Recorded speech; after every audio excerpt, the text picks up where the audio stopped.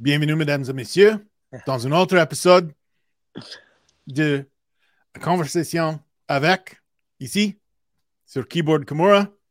Je suis votre hôte, Spencer Kite, et mon invité aujourd'hui est le point plume de l'UFC, Charles Jourdain. That was such How do we beautiful. do? How do we do? Oh my God, I love it, man. Thank you for yeah. The French, I see you. I like it. breaking out grade 10 French, breaking out family growing up in Cornwall.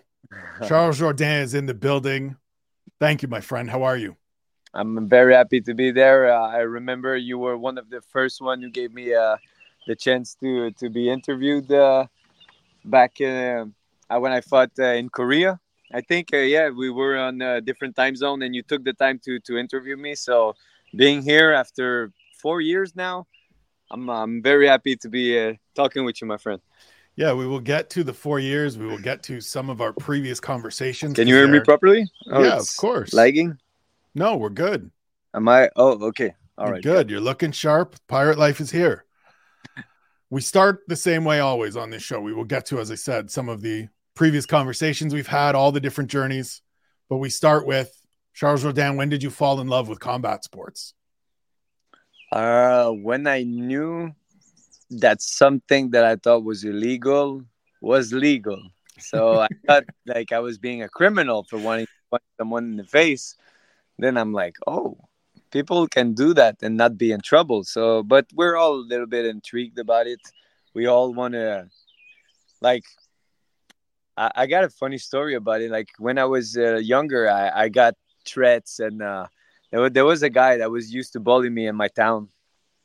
He was a fucking asshole, and he was all older than all of us. Like he was supposed to go to the adult school, but they kept him in school. He was like 18 or something, and we were all like 13, 14s. And this guy used to threaten me and say, "I'm gonna kick your ass." Beat the shit out of this guy. I would be so happy. And and then I was just curious about fighting. Here in Quebec, we have La Saint Jean, which is a big party that we have here, and there was always fights. Every year there was plenty of fights. People are drunk and they just get into these big brawls and everything. So we were always surrounded by a situation where violence was involved. And I was just curious. I'm like, man, I want to know these things. And people were like, no, get away from trouble, get away from there. But me, I wanted to be there. I wanted to see everything that was going on.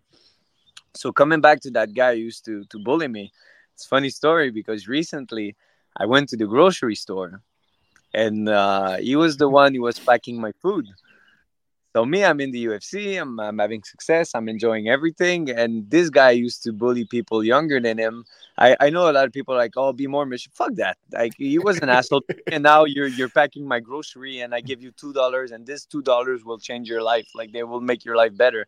So it was good. I was just looking at him. He was like, man, I'm so happy.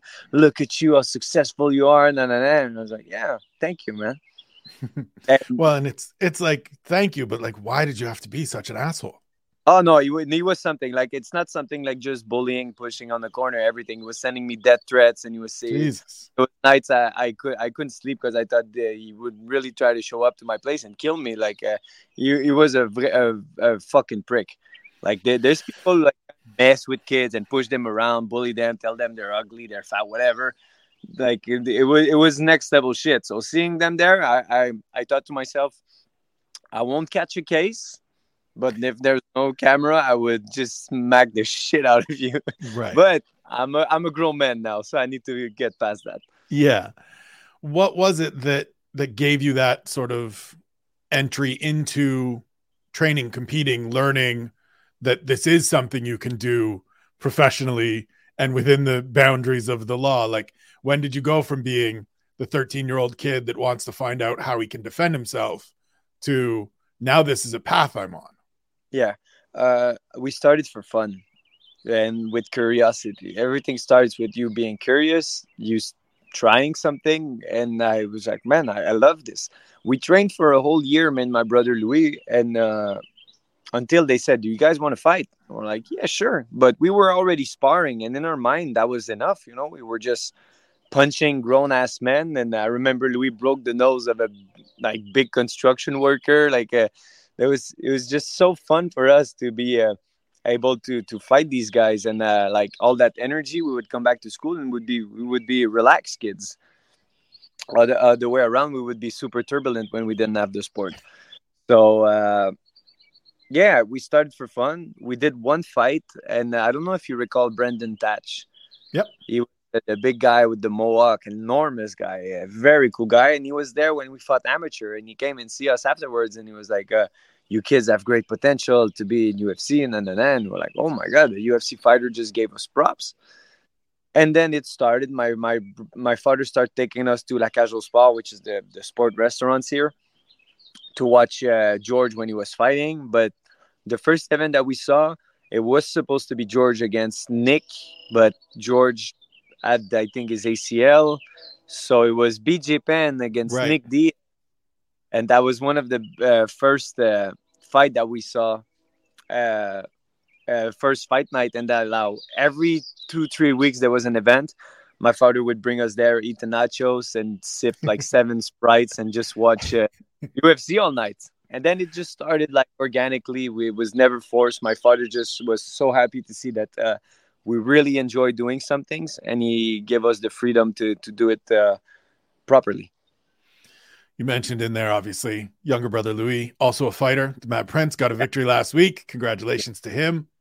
Yes. Before we started training, or even while we were starting training, what were the interactions like? What were the sibling battles like between the Jourdain boys in the house? Or was it none of that? We just kept it in the gym and we were always against other people. No, it's still awful to this day. It's very hard for us to train together. Like my coach, our master Fabio, knows it. And no, we're better at helping each other. But like, let's say jiu-jitsu, we can roll. There's plenty of things. But sparring, it's different. Like hitting your brother, and now your younger brother wants to prove right that. And there's like too much thing going on. So me and Louis, we never sparred together unless it's like kind of flow sparring. But no, and we have 2 older brothers as well. So yeah, there was four Jourdain. Oh man, crazy mother. Yeah, my mom's a very strong woman, man. five men in the house. Lots of testosterone. The lots father of energy. We had a Berger d'Anatolie. It's like a German dog, a little bit different from the German Shepherd. And we had a big boxer, so it was like too much testosterone in one fucking place. My mom is. I love her very much. She was very strong to handle all of that. So how did we get from training? Yeah, we'll take a fight. Brandon Thatch says, "Hey, you guys got some potential. What's the next few steps? What's the road down? What's the journey down the road that gets you to 2-division champion TKO, rising star in Canada, showing up in Rochester, New York to fight Des Green up a division in his backyard on short notice?" Yeah, all of it. I'm gonna have to be frank with you. I didn't have posters in my room. I was not like I'm the next big thing. I was never dreaming that much. I was just living it properly. And of course, it was a goal, but it was not something that I wouldn't go to sleep if something bad happened. Everything happened very organically. My wins in TKO, my transition from amateur to pro, my fights in Thailand, everything was just, I want to try. And if you give me a chance, I'll do everything I have to put luck on my side, let's say. So yeah, there's a saying I really like: is the harder you work, the luckier you get. Yep. And the more I put effort into fighting, I was always at the gym. Like people say, "Oh yeah, when's the camp?" Like to this day, I don't do camps. I just train and train and train. I'm in vacation right now. I'm gonna finish the conversation with you. I got all my training set up over there. Like I just train because I love it. I felt the feeling of being strong, and it was never like, "Oh, I fight, then I take a break." It's even when I'm in a break, I take a break from competition. I don't take a break from training. I'm constantly in the gym. Otherwise, I'm bored. I don't know what to do with my life. So all of this road that I took was never with the pressure of becoming something. It was just to live it the best I could, because our time is very limited and tomorrow is not promised to anyone. So like like last fight could be my last. I don't know what's gonna happen in the future. So I make sure Right. everything is lived properly. Yeah, one of the earlier times that we spoke, you talked about, look, I didn't come from this hard scrabble kind of lifestyle that we hear of so many fighters. Like I grew up in a fairly privileged home. Like we were taken care of. Things were good. Yeah, And so I didn't have to struggle necessarily. I had to learn how to struggle within my craft. yeah. How difficult is that as a like learning a piece that you have to learn, because this sport is, you know, way better than I do, about struggle. This sport is about working towards mastery and never getting there. It's about going through misery in camp and it Yeah, still may not work out right. yeah. Oh, absolutely. Like one of my biggest fear, let's say, is to put 3 months in a camp, tremendous amount of work, money, and time, and sacrificing time with my loved ones just to get knocked out in 10 seconds. That's like when I see that, I feel for these guys. I'm like, holy shit, that's hard. And you're like, should I come back fast to erase that, or should I take my time? But man, this is one of my the thing that I wish. Well, if it happens, it happens. It's life. But man, that would be something that I wouldn't like. But yeah, it mixes up a lot with what I just said about everything being organic. Everything just flows. And like when I hear people say that it's difficult, of course it's difficulty that you put yourself through it, but it's not life difficult. Right. Meaning that my life is not threatened. I know. My master Fabio has a son who had a very rare disease in his brain, and he had a surgery, and makes it that half of his brain was taken out. It was a 36-hour surgery. This kid is the best kid I know, and he just so happy all the time. He speak 3 languages. He has half a brain. Speak Portuguese, French, and English. Speaks 3 languages. Does jujitsu. Plays Right. soccer. Video game. He does everything, and he never complains. He's just so happy to be there. And then I see people. Oh, it was hard to get at the gym. It's like, you don't know what the fuck is hard. We don't know it. We Right. live Canada. We live in the most privileged place in the world, depending on which area and your circumstances. But when I hear people say their life are tough, I'm like, yeah, shut the fuck up. We're good. I mean, it's there's some things like illness. There's some things like accident, like car Of accident course. makes. There's so many uncontrollable things, and you guys have the ability to control some stuff, and you think this is difficult. No, but because you can control some things means you can make it worse and you can make it better. We have control over our lives. There's some people who don't, so we have to be very grateful. And yeah, but mixing it up to towards your question is towards your point was, because I didn't grow up with life hardships, I put myself voluntarily through hardship by making weight, by showing up, by fighting these guys who are heavier than me, by being 18-year-old telling my mom I'm quitting school, I'm working as a security guard in bars to make as much money as I can to go to Thailand. So everything that was hard in my life, I put myself through it in order to become a better version of myself. What was that conversation like with your mom of, hey, I'm 18, Cool, no more cool. CJAP, I'm going to Thailand. Yeah, yeah. She just told me. My parents were never the ones who push us through stuff. They were like, try it. If you like it and it works, keep going. And they were not controlling parents. Like I think 90% of my friends, they would have said that to their parents. They would have said, no, fuck you. You're staying in Right. school. You're not Right. doing not going to Thailand. You're gonna get killed. You're going to Cuba with us instead. You're gonna see the world in Cuba. Blah blah blah. So, no, my mom was like, okay, just so you know, I'm not giving you any money. I was like, perfect, fine. Like, give me these things that I like. Everything tastes better when you work for it. So my first trip to Thailand, I was working half. I was working half in a bar, selling little cocktails to like 45. It was like a dense place for 45-year-old to 60, like all those all those old women. I was like, oh, you're so sexy, and they were all drunk, and I was like, yeah. It was also all very uncomfortable, but we're very fun. I made my money, and then I worked as a security guard in bars, and there is where that is where I found that alcohol makes people so fucking stupid. It was kindergarten over there, like people drunk, fighting. This guy's watching my girl. I'm like, where? Maybe if your girl is not twerking on the bar, nobody would look at her, like, And I did that for a little bit of time, made good money, but at the end, I was like, man, this is too violent. Man, I got into some altercation, and I was like, I can't believe I came out unscattered of this. I hated it, and I loved it at the same time. Right. Yeah. So talking to my mom, and she's like, yeah, I'm not giving you any money, but just promise me, Charles, if it doesn't work, you're gonna find something else. I'm like, yeah, sure, I'm gonna find something else.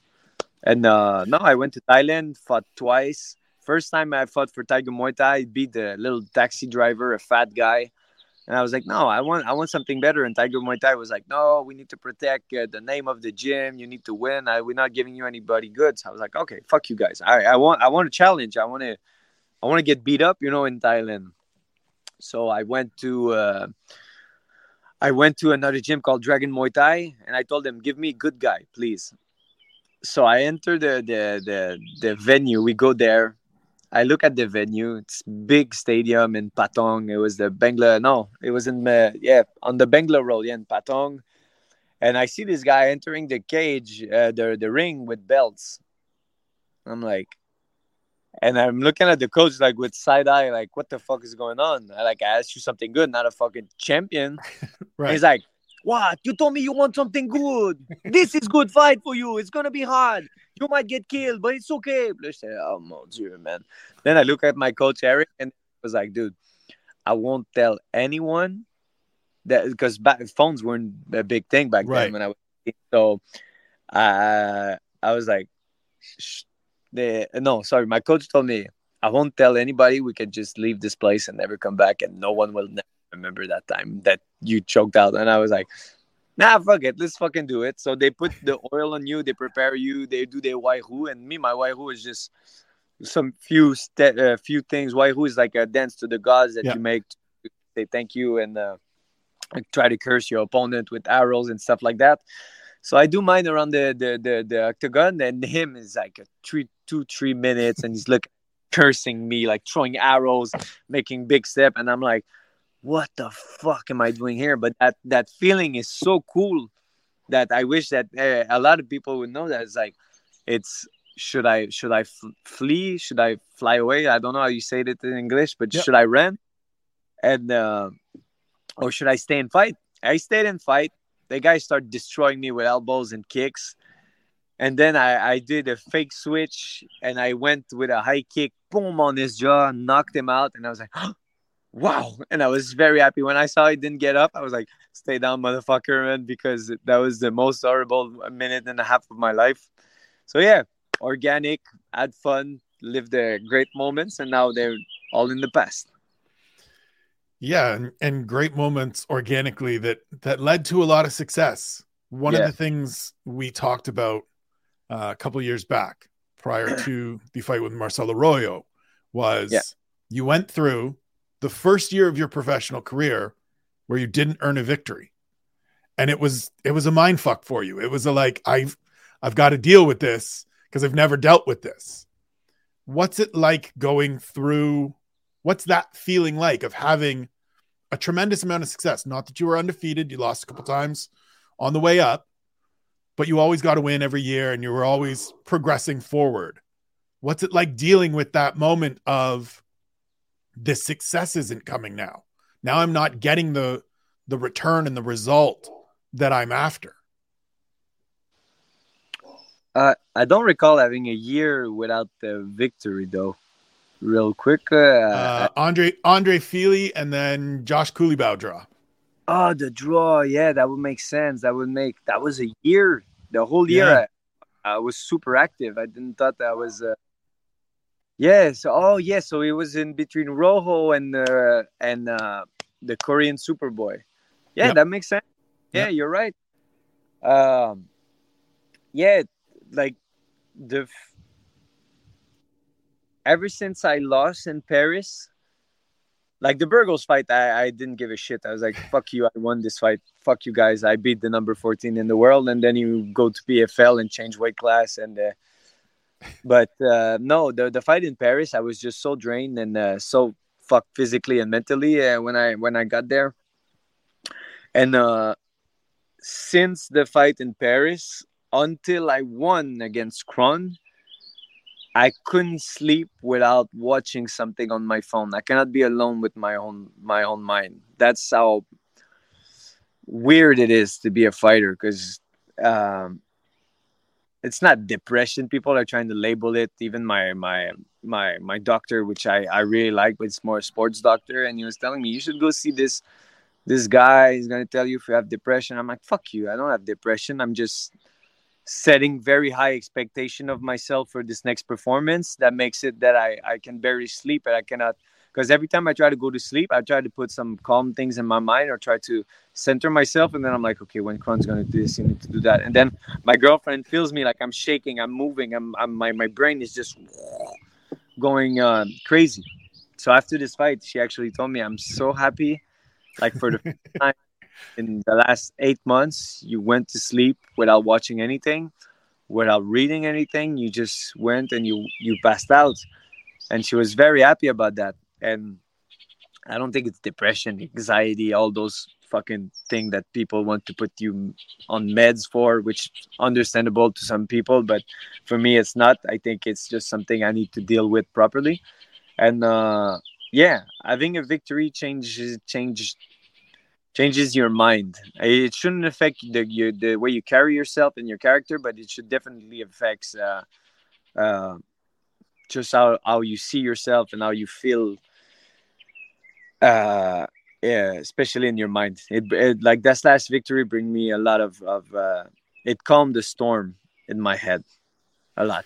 We'll get to Kron Gracie shortly here. You said going into the fight in Paris against Nathaniel Wood, Yeah, very banged up physically and mentally. What yeah. was going on? What were you dealing with? So in the span of a year, I did 6 weight cuts. If you count from September Right. to September with Erosa, also the one that when I finished T-Wall after that. So there was the Erosa loss. Then I went and fought Ewell at the crazy Sparta kick that went viral. I still Yep. receive memes about it to this day. Then I went to fight Topuria, which didn't Right. make weight. And then I went for Vanata a month after that. Then Hurricane Shane Burgos, then flying to Paris off schedule to fight Nathaniel. And normally I rehydrate to around 160. So I dropped from 160 during fight week to 145, which is a good cut, you know. So I dehydrate myself. I start cutting weight, and I feel something's off. Like I'm like, fuck, man, my body's fucking weird. Like I got cramps. I'm feeling weird. I'm like, fuck it, I don't care. I'll go. And even the guy from the PI were like, man, this is not going good. I'm like, fuck you guys. I'm good. I can fight. You know, I've been fighting my whole life. You know, you guys don't know anything. That's how stubborn I was. And then I started the rehydrating process after hitting 145. I get up to 148. I'm like, okay, this is slow. This is very slow. Every time I would uh, get something into my system, I would puke it. Like every time I was eating something, I was pissing it, I was puking it. It was not fun. And then I'm like, I don't mind. I won't. I will stop checking my weight. I feel I'm getting paranoid about it. So the day passed. I still eat. I still puke. I'm like, nah, fuck it. I can do 3 rounds of 5. It's nothing. I get on the scale before entering because they weight check you before the fight just to see how much you rehydrated and everything. I'm like, oh, probably like be 155. You know, it's not gonna be a big 15, but it's gonna be a 10 pound. You know, I took back. I'm Bart. I got my tuxedo on. I was wearing a tuxedo to get to the arena, and I had my keys, I had my phones, I had everything. I was 147. So that means naked, I was about 144. I was less than when I cut. Underweight. Yeah.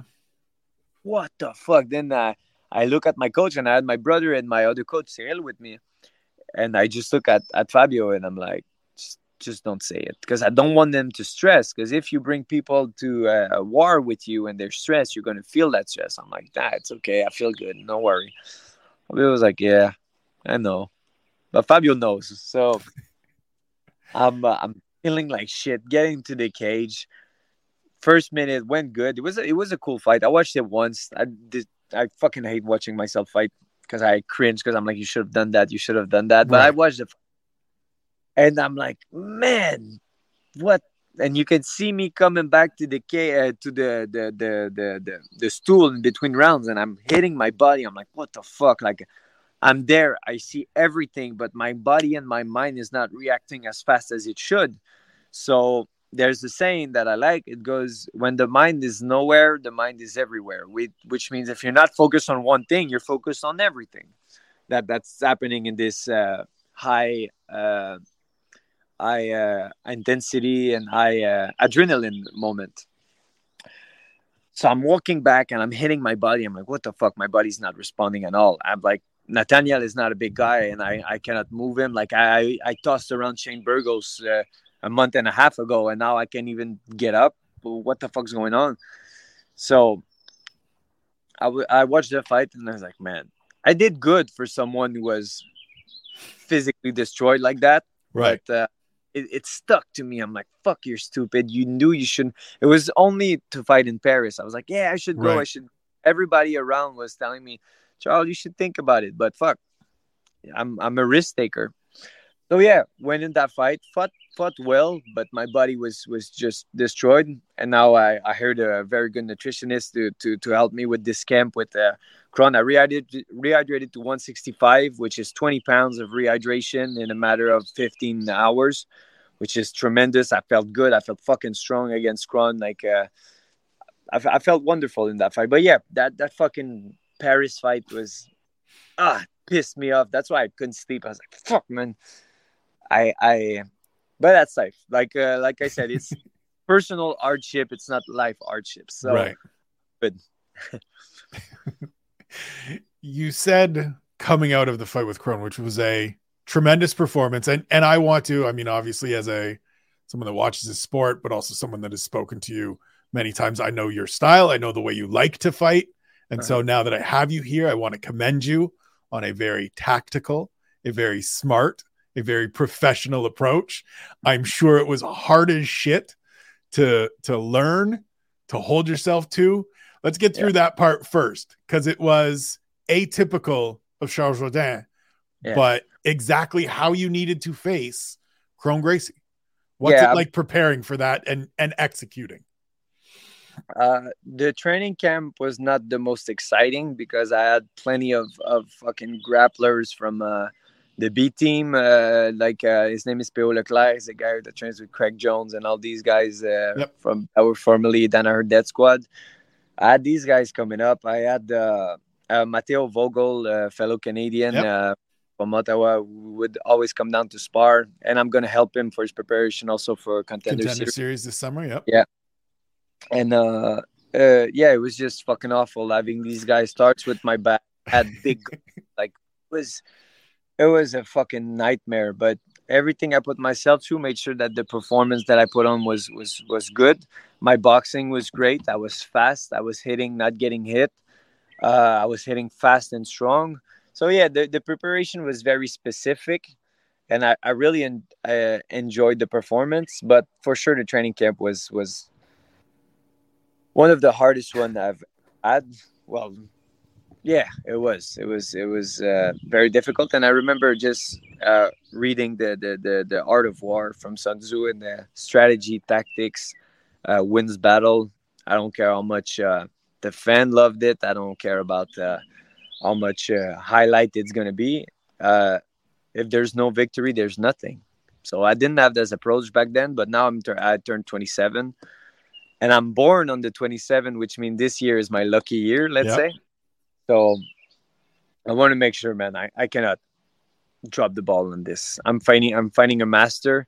And the thing with a master is most of the time you know what they're gonna do, but they can surprise you with one fucking me. What I didn't expect, what I thought that would be very dangerous, is when he pulls guard, try to go inside and try to attack my legs because I'm a kicker, because I'm someone who uses my leg a lot. Like I was expecting him to, in those 3 years, have changed his game a lot, but he didn't. He was always that Kimura armbar guillotine guy, and he didn't do anything that surprised us. But we performed, we prepared for the worst case scenario. So every time he was jumping guard, I was walking back to the cage, putting his back against the fence, because once you got your head pulled up like that against the cage, it's very hard for you to use your hips. Reducing your hip mobility is preventing any harm attacks, armbar, kimura, um, omoplata. Omoplata is almost impossible against the cage. Guillotine is very hard against the cage. You need leverage, so you need to turn your body. So I was always making sure his body was centered, keeping the under control of the biceps, dropping elbows on his core in order to bring a little bit of his cardio down. I think the hardest thing from this side was not kicking. I kicked him a little bit in the third round, but it was like most of my fights that I got taken down, which is my Achilles heel. That's what you Right. guys call it, Yep. Achilles heel. Uh, was not from me not having proper wrestling ability. It's from me overdoing stupid shit that I shouldn't be doing because I'm winning the fucking round. So taking a step back was very good. Those 8 months of me, like I said, it was not a pause. I was training my ass off. I think I was training more than I've ever trained in the last 8 months. But I took a break from performance because I'm like, okay, there's some things I need to change, and I think with me applying proper strategy and tactics, I can beat a lot of these guys in the top 15, a lot of these guys in the top 30. So I'm I'm I'm very happy for what's next, and you're good. Of course, you guys are gonna see a more strategic, less chaotic, but there's still gonna be a lot of power, a lot of kicks, a lot of wild shit. But it needs to be a little bit under control. You said in your post fight interview with Joe that I'm an Yeah. immature fighter and it shows in my record. Can Yes. you explain to me what you, I think I know what you mean. And I heard it and was like, okay, I get what he's saying. And first and foremost, I appreciate that self understanding and that acknowledgement. But what did you mean by that for yourself in terms of both that performance and your career to date? I mean, if I would have been more mature, I wouldn't have chosen the path of. Sorry, this little guy wants to chill. Um, I I would have transformed that close decision with Burgos to a win. I would have changed that Philly one, of course, the Koulibaly one. This thing, I can't fucking believe they gave it they gave a draw for it. But like, if you take those three fights and switched up my record, Erosa would they beat me? Right. Erosa would they beat me fair and square. I don't care about the thing that was in shape or whatever. I showed up. He did his job. I didn't, and Erosa took the fight on a week and a half, and fucking Darce choked me. You got Those two those are long wins. arms out there. Yeah, fuck man, this guy was fun to fight, very fun to fight. But yeah, those three ones, the Kubilao, the Philly, and the Burgos would switch up my records tremendously. I think I would be what, 8-3. Yeah, 8-3. Eight, yeah, I would be 8-3 in the UFC, and I know it's weird, but I'm just making those speculation of what would have happened if I just was a little bit more smart in my approach. And there was the last the short notice UFC debut against Desmond Green. That for me, it was like, it was a break the ice, but it was not a featherweight fight. So for me, I don't care about that one. And so yeah, like my records would be in my mind if I was. I don't regret anything, but like all the speculation of me just taking a back step and be like, man, it could have went that way. Right. But speculation don't get you anywhere. But it's still something that I'm like, that made me understand that if I improve and I apply strategy and tactics, I could have doubled my purse almost 3 times, Right. about the 3 losses. And yeah, I just, yeah, you need to make step backs. You need to analyze, like, your memory. People don't use their memory properly. I think it's something that Jordan Peterson, which I'm a big fan of, on many topics, and he said memory used improperly can make you depressed, can make you think about things in the wrong way and drag you down. But if it used properly, is a tool to remember what you shouldn't do in certain situation, what you should and shouldn't do in certain situations. Sorry, my English. And so yeah, that's something I really enjoyed listening to, and I was like, man, it's right. I'll use my memory of my past experience to make sure I don't make similar mistakes, and I grow from it. And yeah, led me to this Jourdain 2.0, as much as I hate saying that. Well, but I mean, it's all part of the journey, right? It's all part of the development, Yes. both as a person, as a professional, whatever it Yeah. is that gets us there, it gets us there. And I know from talking to you over the years that it's not about the past, it's about the present and then the future. And Yes, sir. so however we get where we get to, that's the important part. Yes, sir. Yes, sir. You phrased it more properly than.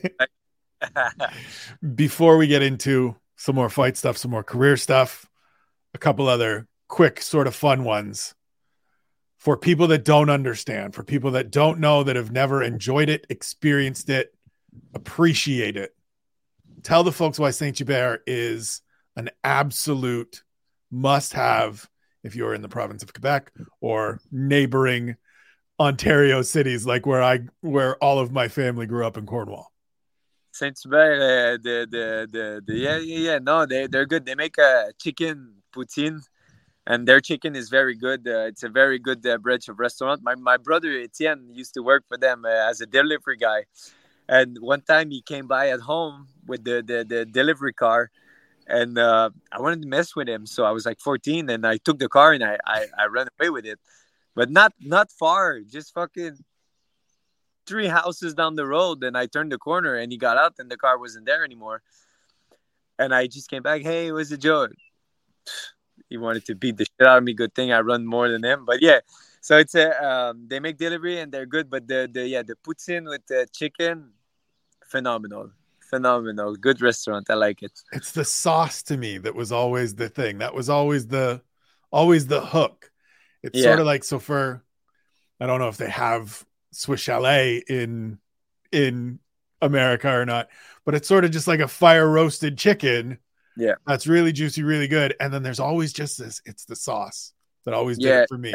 Barbecue sauce is well. They even sell packages. Yep. And when we went to Paris, my manager Stéphane was there, and he actually asked Louis to bring him some package. So when he go left and right in other countries, he would make people taste the sauce with poutine, and yeah. So it's a worldwide thing.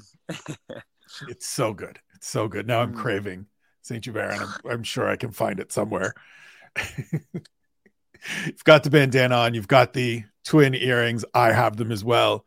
You have expressed to me in our conversations over the years about the pirate life, la piraterie. Explain it to me. What's the origin? What's the mindset of it that speaks to you so much? Yes. So for me, la piraterie means freedom. So people say, "Are you proud to be a Canadian representative?" Of course I am, but I'm representing whoever wants to be represented. So that's just how I see it. More than like one religion, one country, one culture, one this, one that. No, I'm a citizen of the world, and I take my boat and I navigate the way I want. And the thing with the pirate is, you choose your crew. You choose the people you want to be around with. There can be some family members that are close. There can be some family members that are far. There can be some friends that are close, some friends that are far. But if you take your boat, they're going to be there with you, and they're going to ride with you. And no, just for me, it represents freedom. Because both of my parents uh, introduced me to free will more than anything. They never chose for us. They had four boys. Like, they cannot say, "Oh, you're gonna do this, you're gonna do that." They just said, "Do whatever the fuck you want, but do it properly." That's the only thing they ask of us. So I see a lot of parents saying, throwing don'ts and do's and don'ts and do's and don'ts at those young children, and you're already putting them in some sort of cage, some sort of a very singular spectrum of life. And I was very fortunate to not have that. So this is why I'm representing it as a.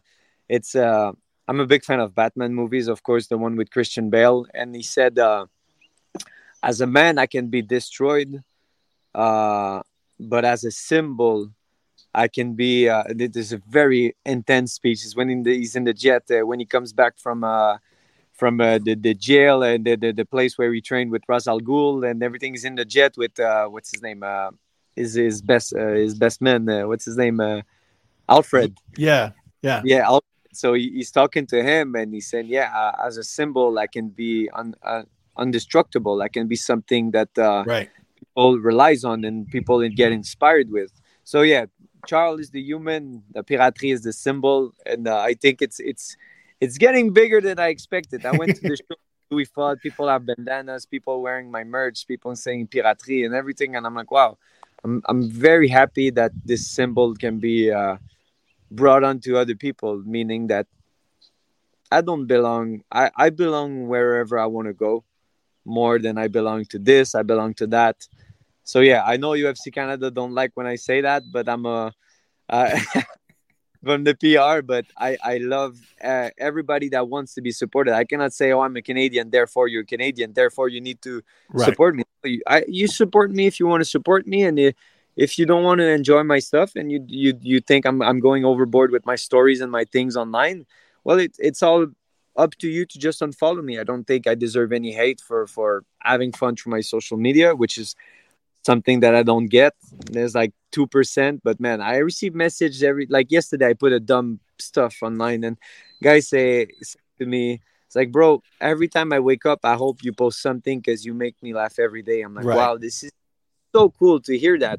And it's not one person. I receive, man, I would show you my DMs, you would laugh. You have so much. People are as funny as me, and I really feel like all the people who are following me have the same mindset, that like, we just don't care. Like, we're not mean person. We can laugh about everything. Like, who are you to tell me what's funny and what's not? Of course, there's some subject that are controversial, Yeah. that can bring controversy. But I mean, I'm not an asshole. I'm not a mean guy. I don't hate women. I don't hate fat girls, or like whatever they want to put me through as a hateful man. I'm like, man, I don't have time to hate. Hate is too much time consuming for me to have in my life.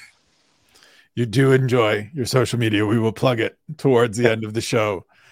It is listen, it's a ride. Anybody that follows him, anybody that eventually follows him, it is a ride.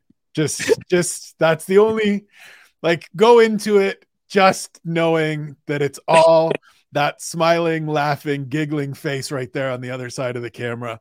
That's what it's all about, is to get that reaction all the Yeah, time. It's a ride. That's yeah, the only way I can explain it. You are a huge anime fan. You have anime tattoos. yes, I saw sir. a thing earlier on your Instagram of like, when I'm feeling, I need a break, I go out in the sun and I read, and you're reading Berserker. What is it about Yes, anime that speaks to you, that connected to you at an early age and continues to be a thing that is prevalent part of your life? yes. It all comes like anime. First of all, are from Japan, and Japan is a very proud country. A country that has a very high standards for their students, the people who live there. It's a very different mentality, and like everything that's around like the woke areas is not very big over there. They don't like they won't give medals for to the last guy who win the race. Let's say, that, I mean, they're very pushing a lot self development, um, encouraging very traditional values that we're kind of losing these days, especially. I was a young man not long ago, and I see some stuff going around, and it's not. I'm not the father of nobody, but I'm like, man, even though you benefit from a good life, you should voluntarily put yourself through some hardship in order to grow from it, because nothing grows from weak soil and the weak, no sun, no going outside, no striving for something. Other than that, you're just going to be someone who always take from other people, but you should be someone who could have the ability to provide. So all of that brought me to this culture of Japanese anime from back then, when I started with Dragon Ball, which everybody knows. Then led me to Naruto, which is a beautiful story. And people are like, oh, because it's animated, it's for kids. I'm like, wait a second, this is not true. It's just that the animated culture is very big over there, and they have very intense, whatever type of things you're into, they can do it, but just animated. But so basically, it's Right. like listening to a story, but with animation. So, but I'm a big manga reader as well. I think every time you listen to one of their stories, it's all about someone who's facing tremendous amount of hardship and find their way to build back stronger. Whatever, if it's Naruto or there's one that's called the Death Note, which is Yep. a big police investigation about a kid who's has this god complex, and he can kill people by writing their name, and he's very smart, he's very wit. So every anime that I watch, there's some that are good, there's some that are incredible, there's some that are as good as I expected them to be, but there's actually three ones. There's Dragon Ball, who's beautiful in terms of animation, the character development is good. Naruto, the story is incredible. You need to take into consideration that it's something that took the writer 20 years to write. So imagine like something that takes this amount of time is this amount of work as well put into. And there's also the One Piece. One Piece is just incredibly beautiful story that is not yet to be finished, and he's been writing it for 25 years now. um yeah, so just the anime culture is just very proud, very traditional in terms of the values they want to push through the story. So that's why it gets to me. I really enjoyed watching it. Berserk is intense. It's a roller coaster of intensity, as a manga. There's one called Vinland Saga that I would highly recommend to people. It's basically a kid who's been raised into this Viking environment, killing everybody. And the more he grows, because his father died when he was young, and his father was trying to keep him away from this war life because he was a warrior back then as well. And you see the first season is just him killing everybody. He wants revenge. He's bearing all those hateful uh, emotions inside of him, and everything that's negative. And he gets to a point where he reaches his goal by eliminating someone, and he's like, man, this life is terrible, because he's carrying all the nightmares of everything he's done as a child. Everybody's killed, nah, nah, nah. So now he's going into that transcending path where he wants to go to a place where there's no war, nah, nah. So it's just beautiful. It's just beautiful to see this amount of character development, the way it's written, the animations are good, the manga is great as well. So yeah, sorry, Yeah. I went a little bit offside with it, but You just never have to apologize. That's the purpose of this show, is to just be able to go on tangents and be able to talk through things as much as we want. In Yes, sir. addition to social media enjoyment, anime and manga, what are the other secret hobbies, secret talents, secret skills of Charles Jourdain that people may not know? Can you cook? Are you a good dancer? Can you sing? What else have we got? Uh, I'm a certified nunchuck Yep. champion. No, I'm not certified, but yeah, man, I just do stuff outside. I play games a lot, especially after a fight. I'm a video game guy. I play a lot when I'm off cam. Well, not off cam, but off. Let's say I'm having a fight in 2 months. I'm gonna play less, but it's a way to put my mind away. Other than that, like yesterday, I was my Instagram post. You saw me. I was shooting bows, and I shoot bows. I hunt. I have fun with my nunchucks. I'm weird, man. Hang out with But your dog, hang out with your girl. hang out with the dog, exactly, on this beautiful land I'm sitting on. So yeah, I'm a happy man. I'm living the way I want to live, and yeah, next hobby is gonna be building a family in the next year. So wish me luck. I heard it's not a good idea, but I'm the kind of guy who wants to find out for myself. I'm closing in on 45 and don't have any kids. There was never the plan to for the last Look bunch of at years. No plan to look at have kids. So look, I'm not the guy to ask about this. I'm not the guy to give you. advice. You know why it's scary? Because look how happy you look. Every time I talk to you, you're always happy, always smiling, everything. And every time I see people with kids, they're like, "Yeah, it's the best thing in the world," and So they have like all these pouch in their eyes. So so the yeah, happy and smiling goes to it is 8:30 in the morning. I'm at home in a pair of sweatpants talking to a UFC fighter and somebody pays me for this stuff.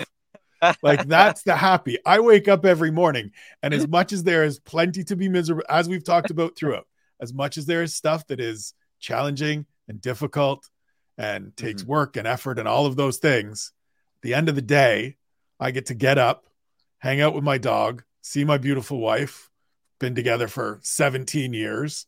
I work cheers. from home. I talk to athletes and coaches and people around the sport I love every day. What is there for me not to be smiling and happy about? I love how you phrased it that way. No, you founded something, you went after it, and you got it. I mean, you. And one thing that money can buy is peace, and you seem to have peace, and it's I'm something. trying to get there. It's taken a long time. I'm trying to um, get there.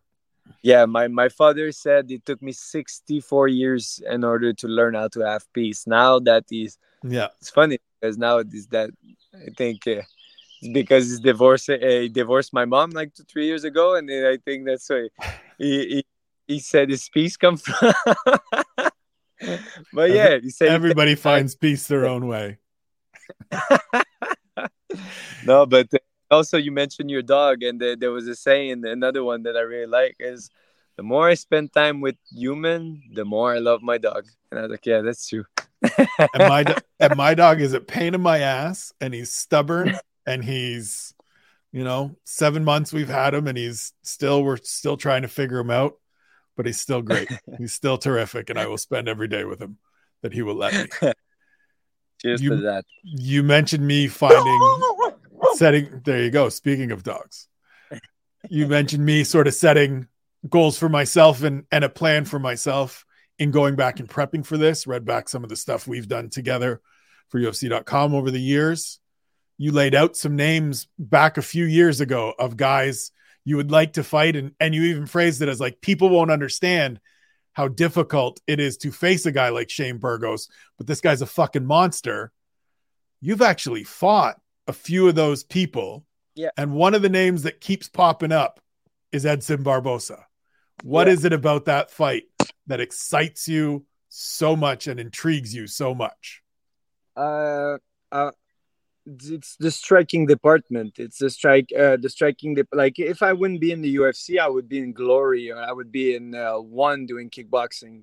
Kickboxing was my first love, Muay Thai as well, and this is what I would do. So knowing that I can face one of the guy they call one of the best strikers in UFC and be able to trade with this guy, I would be honored by that, because I sparred a lot of Glory guys, very high ranked Glory guys, and I had this occasion. It was a very big privilege, and I'm like, man, I can take on these guys. My striking is to this point. I'm not throwing myself some flowers, but I'm going with the fact that I've been able to train with these guys and sparred with a good intensity. And I was like, man, I'm good.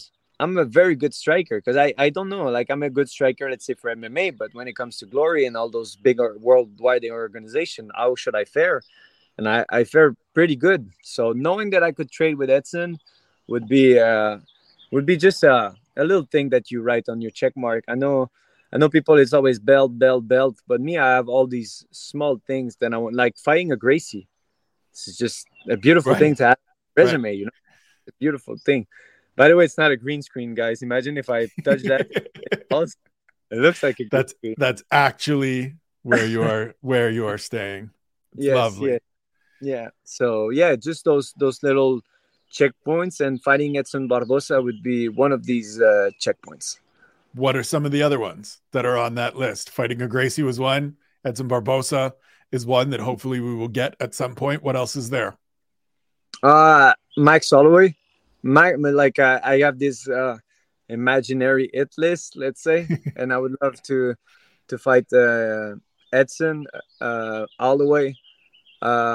Zombie is too much my friend now for him to be on the list, man. It's crazy. Like I didn't want to bother him during fight week because he was there, but he was always the one coming up to me and he's like, "Hey, how are you?" And it was looking getting pads. It was so nice because I met it in Busan when we fought in Korea, Right. and we were in the same locker room. And me in my mind, like you're there, you're the Korean zombie, like you're big. And I was like, "Hey man, I'm super shy." I'm asking him for a picture, and he's like, "Yeah, of course, my friend." And after the picture, every time I would see him, he would come by. And then one time I was on my phone with my brother Etienne. I'm like, someone's gonna pass. You're gonna recognize him because he's a fan of it. So I'm sitting like this, and then he comes by. Hello, how are you? And then he started talking with my brother, and I was like, oh, I didn't want to bother him, you know. And no, the whole week, man, I saw him at restaurants. Every time we saw each other, he would come by and like we would flash his hand, fake takedown in me and everything. So I was like, man, this guy is so cool. And I grew up watching this guy. When I said I Yep. was going to La Cage aux Sports, I went to La Cage aux Sports to watch him fight Jose Aldo for the belt. Right. Like, I watched this guy grew up, and now I'm in UFC, and he's in my locker room, and we're chilling together. I'm like, wow, this is crazy. Burgos, I knew I would fight him. I'm gonna fight Tuporio one day. I'm gonna fight all the way Barbosa. Those are like the kind of guys that you see them, and you're like, we're gonna fight one day. Also, Billy Quarantillo, like I saw him, and then he was there with Frivola, and I looked at him, and he looked at me, and I'm like, we're gonna fight one day. And they, Yeah. just funny and interaction and funny stuff. Billy Q is good. It's a big guy. It was good energy, but I don't have to hate anybody to fight them. Right. And from all the guys that I've listed, I don't hate any of them. They're all fighters like me who are trying to support themselves or support their family. So I don't have any hate. I don't understand always that thing that I need to hate someone. I don't. I don't have time to hate. It's boring. So we're recording this on June 2nd. It will come out a little later in the month. So it will be after UFC 289 out here in Vancouver. You have yet to fight in Canada in the UFC. I know, obviously, as we talked about earlier, it is the pirate life. It's not necessarily just Canadian, but is there something about getting one in Canada, and I would assume maybe home province, get one in Montreal that speaks to you still? I cannot carry a Montreal card, unfortunately. Quebec media doesn't like me because they picture me as this far right wing extremist, misogynistic, racist man. So for me to fill up an arena, the media wouldn't be on my side. They prefer to talk about boxing, where the super champion of Quebec fought this 0-13 Mexican guy for the world championship. Like, boxing is a fucking joke in Quebec. But like, there's 7 pages. Like the medias are hockey, which I understand. But like, this player renovated his Range Rover. Like, shouldn't have a fucking page on there. No one gives a fuck. And when it comes to boxing, it's always Chocolatino Gonzalez, 3 victories, 70 defeat in the first round, and he's fighting this champion from Quebec. And you're like, what?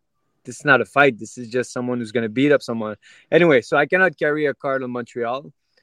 As Well, you much could be as a I part would. of a card in Montreal. I could be part of a card in Montreal. That would be tremendous. But let's say, do you want me to fill a Bell Center? And by the way, did you know that when George was fighting, more than 80% of the tickets were people from Ontario? That's how Yes. low the media in Quebec are. The media in Quebec don't give a fuck about our sport. They never did, because they're not getting money from Dana White like the people from here. When it comes to boxing and hockey, they're getting paid a shitload of money then to make sure that they keep them relevant. So if you tell me Toronto, anytime. Okay. Toronto would be the sickest card they would ever do. I was actually sad that Vancouver was so close. And I saw two featherweights. I think the Gavin Tucker one and another fight. I think it was Ige, or maybe I'm wrong. There was a two featherweight fight that dropped off, and then I just received text from my manager. Don't even think about it. I'm like, I know. And I made fun of the press conference. The guy was like, "Oh, do you think you're gonna go do a quick turnaround?" I'm like, no, no, don't start asking me about that shit, because I'm gonna think about it and I'm gonna do it. Right. So no, Right. I need my break, but maybe October, what they're gonna say, I don't know. But if there's something back in Canada, of course, I would love to be part of it. That's another check mark. UFC Canada would be sick for me. Yeah. Hakeem Dawodu was supposed to fight Lucas Almeida. That fell Yeah, out. Hakeem had to withdraw. Lucas Almeida yeah, now fighting a week after against Pat Sabatini. You yeah. Why mentioned did them on the card? why didn't they keep him What? on the card? I think it's Yeah. just a timing thing of getting Pat in there as the replacement. It was, I think, No, four but Pat, four Pat weeks. was fighting. Pat was fighting Tucker. They were both scheduled on Right. that card. So that's why when my coach Fabio told me, yeah, they moved it. I'm like, why they moved it? Maybe they want to save it for another card. I Maybe. don't know. But man, the card is good. But I get it that you want to put all the Canadians in there. But you like, if it wouldn't be for Dariush and Oliveira, Yeah. would be a hard card. It's a very hard card. Even the UFC 288 was hard. Now 289 is hard. 290 and 91 are Crazy. cards. But I get it. They're testing the water, and they want to see how the market will be. And I hope they're gonna have a positive market. I don't know about the tickets now right now in Vancouver. I'm gonna be there, but you're gonna be there. Of course. It's like 45 minutes down Boom! the road. Let's go. I'll be there all Perfect. week. Yes, sir. I'll be there All with right. you. So Okay. yeah, I'll be there, and let's keep in touch. We can arrange Yeah, something fun. of And course. so yeah, Vancouver I'm is not gonna be showing fun. up on Charles Jourdain's social media. I ain't making Instagram appearances. I ain't about that life. Not with you. I'm It's not bad getting I'm not publicity. I'm not getting shot with arrows. All right, we're gonna do a nunchuck battles. All right. Well, figure like you will win that battle. I assure you of that. You mentioned in there your manager telling you, hey, don't even think about it. What is sort of the timeline for you, the idea for you, if you can map out sort of when, obviously the who is Edson Barbosa, ideally, when will people see you back in the octagon if you get your sort of call of the shots here? So basically, how it happens in UFC, you get normally 3 fights or 4 fights contract, right? And me, I'm on the first fight of my contract. When they want to give you the opportunity to raise your stock, which would mean a rank fight, it would be normally on the third fight of your contract. So now I would need to fight someone who's more around I think I'm number 18 or something. I don't know the exact number, but something surrounded the 20 to 16 mark for the next opponent. They already gave me a name option, but it was for August. But they said you might be interested in waiting for you. They asked me for Paris. I said no, I'm not going to Paris again.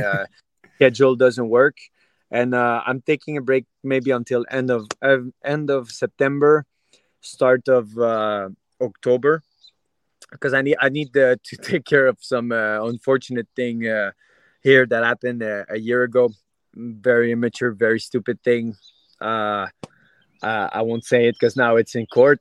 Didn't hurt anybody, of course, but it was a very unfortunate thing. And now I got some dude who wants probably my money or something after me. So yeah, it's stupid stuff, and just need to take care of that. Take care of other couple things. I'm in the process of buying my own land. So yeah, I need to fix a couple things. Take my time in between fights. Make sure I come back. And by the way, when I'm saying I'm taking care of all those things, I'm training. I'm not training. Right. I'm not preparing for a specific opponent. But I'm in the. I put my gi on. I do a lot of jiu-jitsu. I do my boxing. I do everything. I'm still 100% active in the gym. But yeah, need to take care of some stuff before I get in another specific opponent for maybe start of October. You mentioned not getting into specifics, so we will leave the pending litigation alone. I will Yeah. just say, as both a fan and someone that has come to develop a little bit of a relationship with you, stop Yes, doing sir. stupid shit that gets you in court. Please. You're right. You're 100% We right. we need you With the around mistake. making people laugh on social media and fighting in octagons. Yeah, I thank you for this It's advice. yeah, it's Oh, but it like to be frank, it happened a year and a half ago, and I'm actually very surprised. Even the police officer that I met was very surprised that this thing would come back out of fucking nowhere, and I'm surely blaming the fact that I gained a lot of media attention in the last 2 3 let's say year, because I have yeah. been fights and growing as a public figure. So I think this is what they're after, but it's understandable. I mean, I won't blame someone for trying shooting their shot. Well, But we'll have you back. We'll talk about it after yeah, everything is settled and resolved, and we I, can go through it at some point. You mentioned buying land. Buying land yes, means like full on, like moved out of mom and dad's long ago, got our own place, and now we're going to build a place.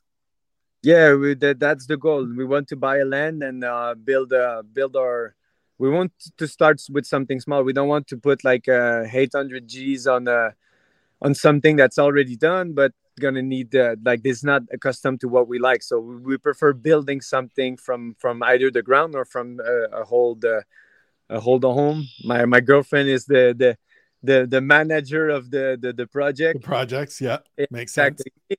Me, I get punched, I make money, and she makes sure, like we said at the start of this conversation, happy wife, happy life, and as long as she's happy, she's supporting me the best way she can, and yeah, that's the next process for the next month.